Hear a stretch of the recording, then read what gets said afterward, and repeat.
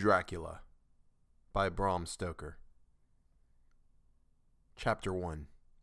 Jonathan Harker's Journal, Captain Shorthand. 3rd May, Bistritz. Left Munich at 8:35 p.m. on 1st May, arriving at Vienna early next morning. Should have arrived at 6:46, but train was an hour late. Budapest seems a wonderful place, from the glimpse which I got of it from the train and the little I could walk through the streets. I feared to go very far from the station, as we had arrived late and would start as near the correct time as possible. The impression I had was that we were leaving the west and entering the east. The most western of splendid bridges over the Danube, which is here of noble width and depth, took us among the traditions of Turkish rule. We left in pretty good time and came after nightfall to Klausenburg. Here I stopped for the night at the Hotel Royal. I had for dinner, or rather supper, a chicken done up some way with red pepper, which was very good but thirsty. Memorandum, get recipe for Mina. I asked the waiter, and he said it was called paprika Hendel, and that, as it was a national dish, I should be able to get it anywhere along the Carpathians. I found my smattering of German very useful here. Indeed, I don't know how I should be able to get on without it. Having had some time at my disposal when in London, I had visited the British Museum and made search among the books and maps in the library regarding Transylvania. It had struck me that some foreknowledge of the country could hardly fail to have some importance in dealing with a nobleman of that country. I find that the district he named is in the extreme east of the country, just on the borders of 3 states, Transylvania, Moldavia, and Bukovina, in the midst of the Carpathian Mountains, one of the wildest and least known portions of Europe. I was not able to light on any map or work giving the exact locality of the Castle Dracula, as there are no maps of this country as yet to compare with our own Ordnance Survey maps, but I found that Bistritz, the post town named by Count Dracula, is a fairly well-known place. I shall enter here some of my notes, as they may refresh my memory when I talk over my travels with Mina. In the population of Transylvania there are 4 distinct nationalities: Saxons in the south, and mixed with them the Wallachs, who are the descendants of the Dacians, Magyars in the west, and Jikelis in the east and north. I am going among the latter, who claim to be descended from Attila and the Huns. This may be so, for when the Magyars conquered this country in the 11th century, they found the Huns settled in it. I read that every known superstition in the world is gathered into the horseshoe of the Carpathians, as if it were the center of some sort of imaginative whirlpool. If so, my stay may be very interesting. Memorandum, I must ask the Count all about them. I did not sleep well, though my bed was comfortable enough, for I had all sorts of queer dreams. There was a dog howling all night under my window, which may have had something to do with it, or it may have been the paprika, for I had to drink up all the water in my carafe and was still thirsty. Towards morning I slept and was wakened by the continuous knocking at my door, so I guess I must have been sleeping soundly then. I had for breakfast more paprika and a sort of porridge of maize flour, which they said was mamaliga, and eggplant stuffed with forcemeat, a very excellent dish which they call implatata. Memorandum, get recipe for this also. I had to hurry breakfast, for the train started a little before 8, or rather it ought to have done so, for after rushing to the station at 7:30, I had to sit in the carriage for more than an hour before we began to move. It seems to me that the further east you go, the more unpunctual are the trains. What ought they to be in China? All day long we seemed to dawdle through a country which was full of beauty of every kind. Sometimes we saw little towns or castles on the top of steep hills, such as we see in old missals. Sometimes we ran by rivers and streams which seemed from the wide stony margin on each side of them to be subject to great floods. It takes a lot of water and running strong to sweep the outside edge of a river clear. At every station there were groups of people, sometimes crowds, and in all sorts of attire. Some of them were just like the peasants at home, or those I saw coming through France and Germany, with short jackets and round hats and homemade trousers, but others were very picturesque. The women looked pretty, except when you got near them, but they were very clumsy about the waist. They had all full white sleeves of some kind or other, and most of them had big belts with a lot of strips of something fluttering from them like the dresses in a ballet, but of course there were petticoats under them. The strangest figures we saw were the Slovaks, who were more barbarian than the rest, with their big cowboy hats, great baggy, dirty white trousers, white linen shirts, and enormous heavy leather belts nearly a foot wide, all studded over with brass nails. They wore high boots with their trousers tucked into them, and had long black hair and heavy black mustaches. They are very picturesque, but do not look prepossessing. On the stage, they would be set down at once as some old oriental band of brigands. They are, however, I am told, very harmless and rather wanting in natural self-assertion. It was on the dark side of twilight when we got to Bistritz, which is a very interesting old place. Being practically on the frontier, for the Borgo Pass leads from it into Bukovina, it has had a very stormy existence, and it certainly shows marks of it. 50 years ago, a series of great fires took place which made terrible havoc on 5 separate occasions. At the very beginning of the 17th century, it underwent a siege of 3 weeks and lost 13,000 people, the casualties of war proper being assisted by famine and disease. Count Dracula had directed me to go to the Golden Krone Hotel, which I found, to my great delight, to be thoroughly old-fashioned, for of course I wanted to see all I could of the ways of the country. I was evidently expected, for when I got near the door, I faced a cheery-looking elderly woman in the usual peasant dress, white undergarment with long double apron front and back of colored stuff fitting almost too tight for modesty. When I came close, she bowed and said, "The Herr Englishman?" "Yes," I said, "Jonathan Harker."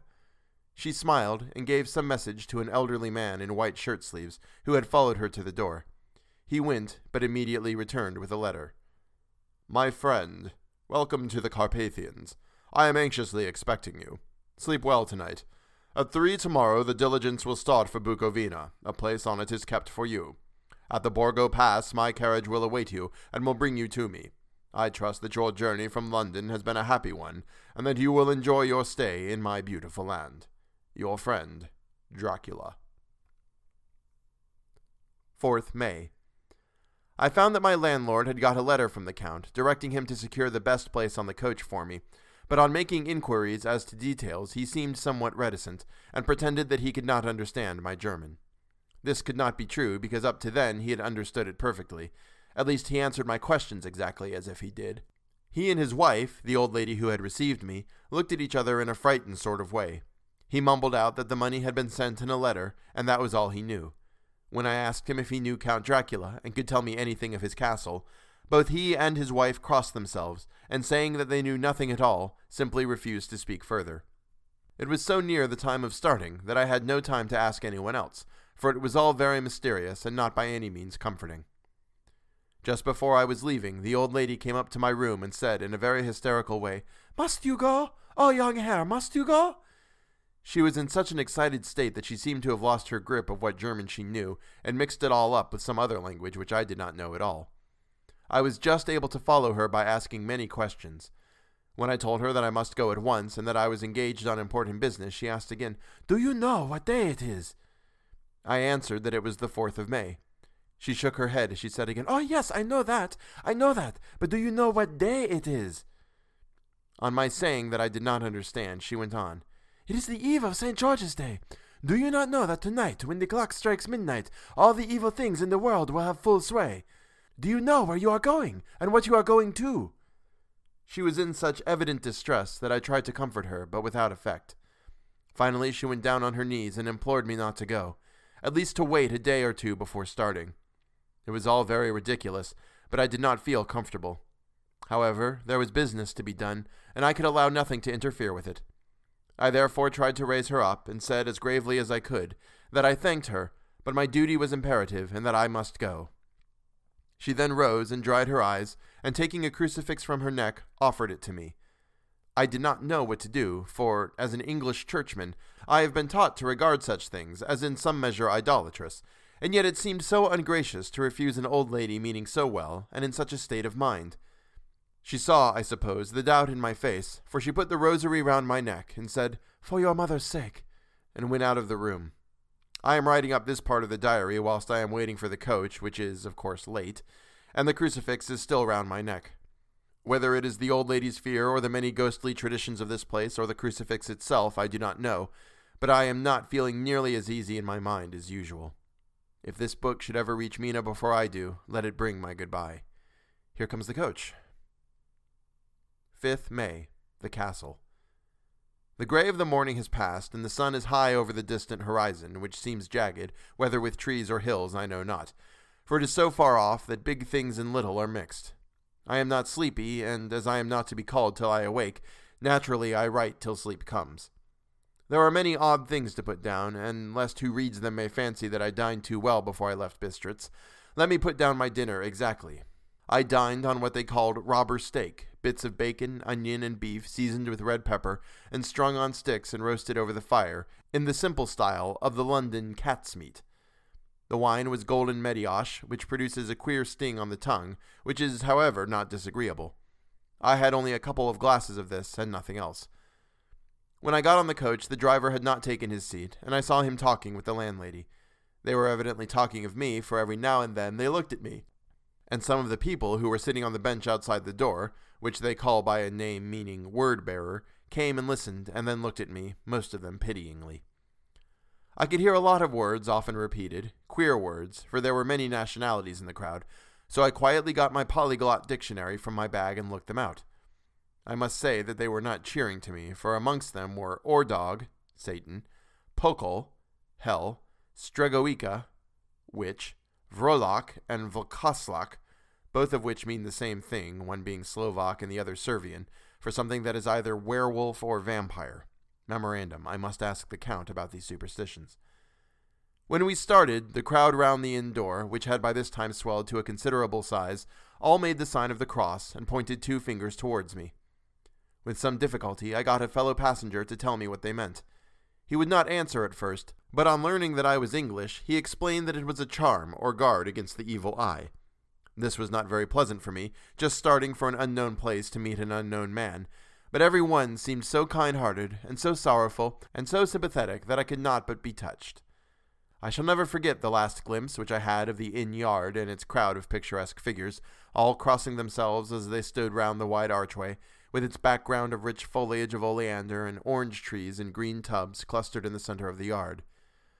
Then our driver, whose wide linen drawers covered the whole front of the box seat, Gotza they call them, cracked his big whip over his 4 small horses which ran abreast, and we set off on our journey. I soon lost sight and recollection of ghostly fears and the beauty of the scene as we drove along, although had I known the language, or rather languages, which my fellow passengers were speaking, I might not have been able to throw them off so easily. Before us lay a green sloping land full of forests and woods, with here and there steep hills crowned with clumps of trees, or with farmhouses, the blank gable end to the road. There was everywhere a bewildering mass of fruit blossom, apple, plum, pear, cherry, and as we drove by I could see the green grass under the trees spangled with the fallen petals. In and out amongst these green hills of what they call here the Mittelland ran the road, losing itself as it swept round the grassy curve, or was shut out by the straggling ends of pine woods, which here and there ran down the hillsides like tongues of flame. The road was rugged, but still we seemed to fly over it with a feverish haste. I could not understand then what the haste meant, but the driver was evidently bent on losing no time in reaching Borgo Prund. I was told that this road is in summer-time excellent, but that it had not yet been put in order after the winter snows. In this respect it is different from the general run of roads in the Carpathians, for it is an old tradition that they are not to be kept in too good order. Of old, the hospodars would not repair them, lest the Turks should think that they were preparing to bring in foreign troops, and so hasten the war, which was always really at loading point. Beyond the green swelling hills of the Mittelland rose mighty slopes of forest up to the lofty steeps of the Carpathians themselves. Right and left of us they towered, with the afternoon sun falling full upon them and bringing out all the glorious colors of this beautiful range, deep blue and purple in the shadows of the peaks, green and brown where grass and rock mingled, and an endless perspective of jagged rock and pointed crags, till these were themselves lost in the distance, where the snowy peaks rose grandly. Here and there seemed mighty rifts in the mountains, through which, as the sun began to sink, we saw now and again the white gleam of falling water. One of my companions touched my arm as we swept round the base of a hill, and opened up the lofty snow-covered peak of a mountain, which seemed, as we wound on our serpentine way, to be right before us. "Look! Ishtan Jacques! God's seat!" And he crossed himself reverently. As we wound on our endless way, and the sun sank lower and lower behind us, the shadows of the evening began to creep round us. This was emphasized by the fact that the snowy mountain top still held the sunset, and seemed to glow out with a delicate, cool pink. Here and there we passed Czechs and Slovaks, all in picturesque attire, but I noticed that goiter was painfully prevalent. By the roadside were many crosses, and as we swept by, my companions all crossed themselves. Here and there was a peasant man or woman kneeling before a shrine, who did not even turn round as we approached, but seemed in the self-surrender of devotion to have neither eyes nor ears for the outer world. There were many things new to me. For instance, hayricks in the trees, and here and there very beautiful masses of weeping birch, their white stems shining like silver through the delicate green of the leaves. Now and again we passed a lighter wagon, the ordinary peasant's cart, with its long snake-like vertebra, calculated to suit the inequalities of the road. On this were sure to be seated quite a group of homecoming peasants, the Czechs with their white, and the Slovaks with their colored sheepskins, the latter carrying lance-fashion their long staves with axe at end.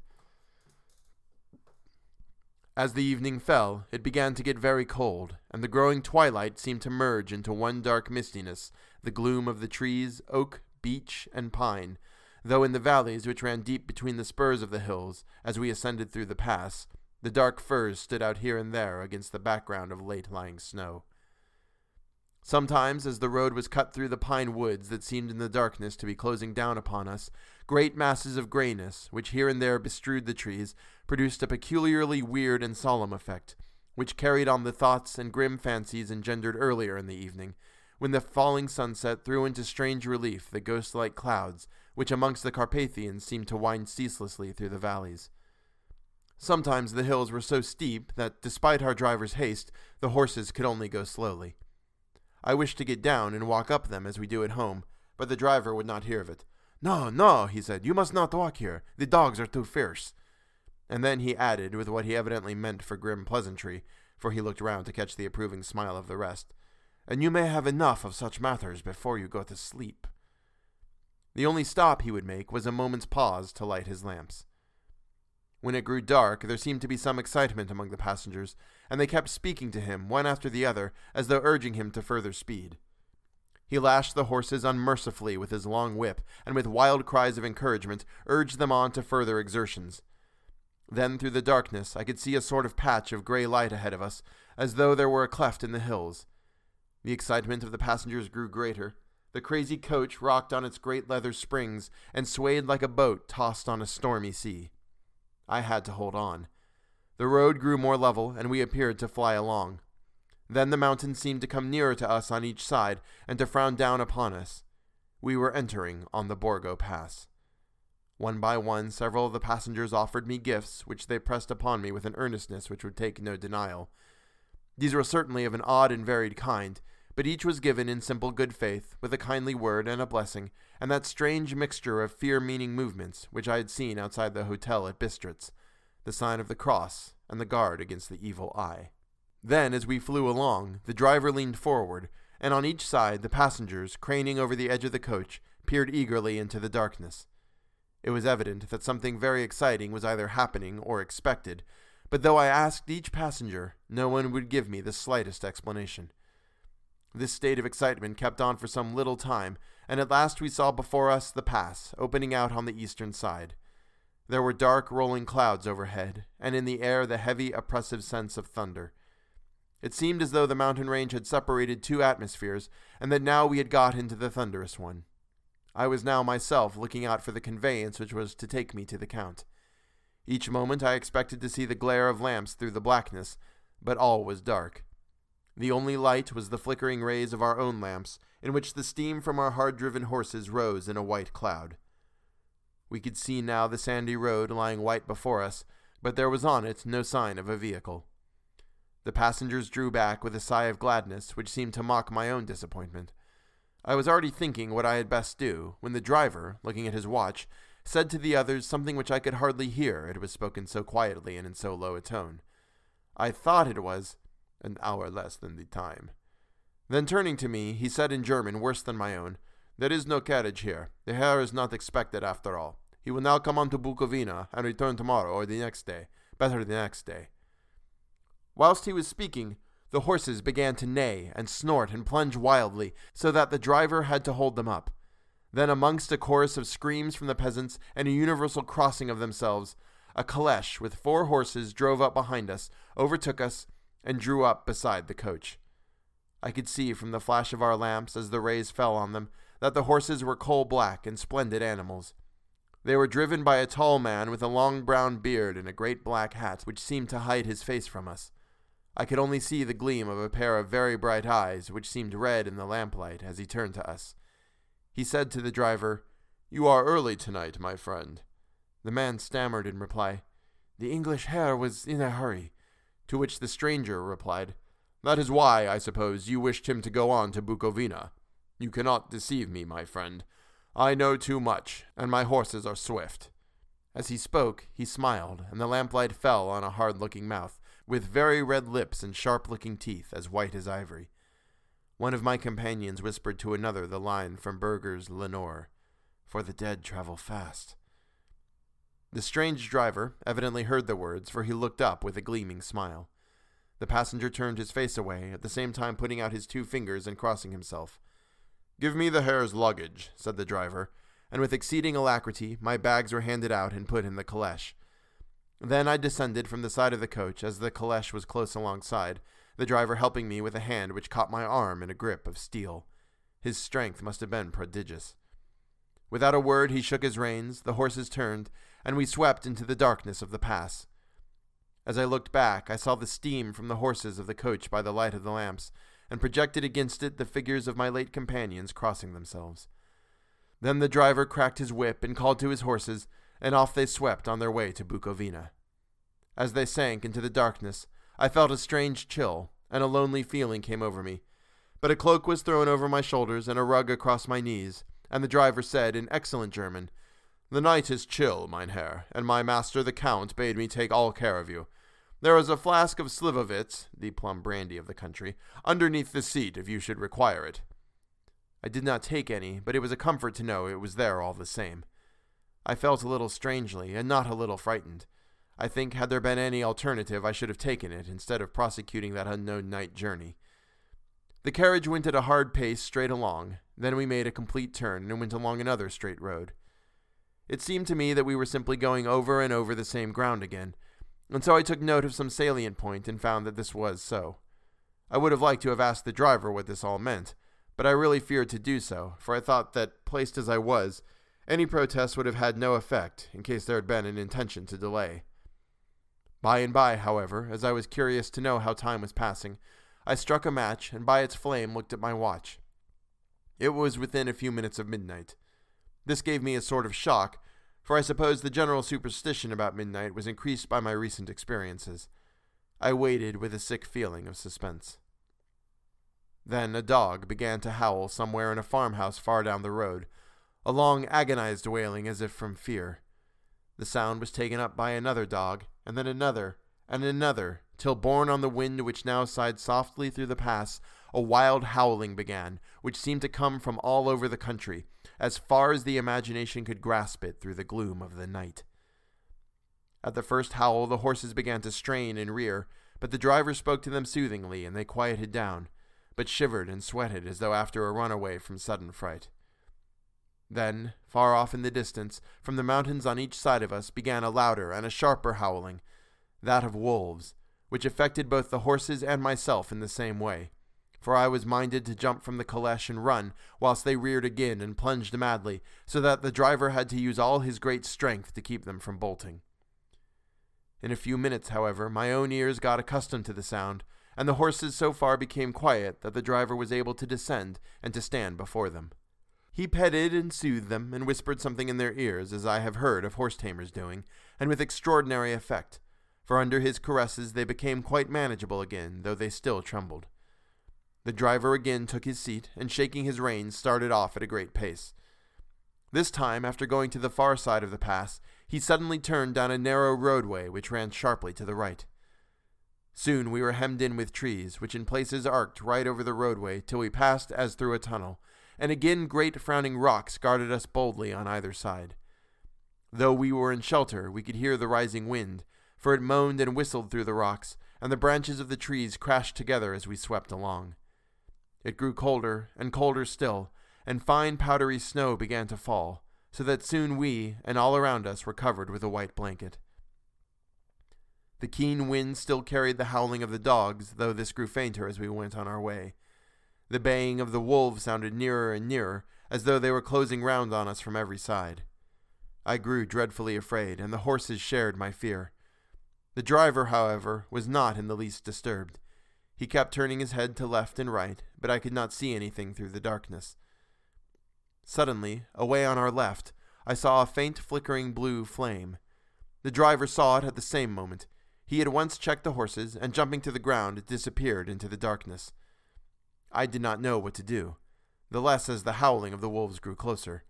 But while I wondered, the driver suddenly appeared again, and without a word took his seat, and we resumed our journey. I think I must have fallen asleep and kept dreaming of the incident, for it seemed to be repeated endlessly, and now looking back, it is like a sort of awful nightmare. Once the flame appeared so near the road that even in the darkness around us I could watch the driver's motions. He went rapidly to where the blue flame arose. It must have been very faint, for it did not seem to illumine the place around it at all, and gathering a few stones, formed them into some device. Once there appeared a strange optical effect. When he stood between me and the flame, he did not obstruct it, for I could see its ghostly flicker all the same. This startled me, but as the effect was only momentary, I took it that my eyes deceived me, straining through the darkness. Then for a time there were no blue flames, and we sped onwards through the gloom, with the howling of the wolves around us, as though they were following in a moving circle. At last there came a time when the driver went further afield than he had yet gone, and during his absence the horses began to tremble worse than ever, and to snort and scream with fright. I could not see any cause for it, for the howling of the wolves had ceased altogether. But just then the moon, sailing through the black clouds, appeared behind the jagged crest of a beetling pine-clad rock, and by its light I saw around us a ring of wolves, with white teeth and lolling red tongues, with long sinewy limbs and shaggy hair. They were 100 times more terrible in the grim silence which held them than even when they howled. For myself, I felt a sort of paralysis of fear. It is only when a man feels himself face to face with such horrors that he can understand their true import. All at once the wolves began to howl as though the moonlight had had some peculiar effect on them. The horses jumped about and reared and looked helplessly round with eyes that rolled in a way painful to see. But the living ring of terror encompassed them on every side, and they had perforce to remain within it. I called to the coachman to come, for it seemed to me that our only chance was to try to break out through the ring and to aid his approach. I shouted and beat the side of the caleche, hoping by the noise to scare the wolves from that side, so as to give him a chance of reaching the trap. How he came there I know not, but I heard his voice raised in a tone of imperious command, and looking towards the sound, saw him stand in the roadway. As he swept his long arms, as though brushing aside some impalpable obstacle, the wolves fell back and back further still. Just then a heavy cloud passed across the face of the moon, so that we were again in darkness. When I could see again, the driver was climbing into the caleche, and the wolves had disappeared. This was all so strange and uncanny that a dreadful fear came upon me, and I was afraid to speak or move. The time seemed interminable as we swept on our way, now in almost complete darkness, for the rolling clouds obscured the moon. We kept on ascending, with occasional periods of quick descent, but in the main always ascending. Suddenly I became conscious of the fact that the driver was in the act of pulling up the horses in the courtyard of a vast ruined castle, from whose tall black windows came no ray of light, and whose broken battlements showed a jagged line against the moonlit sky.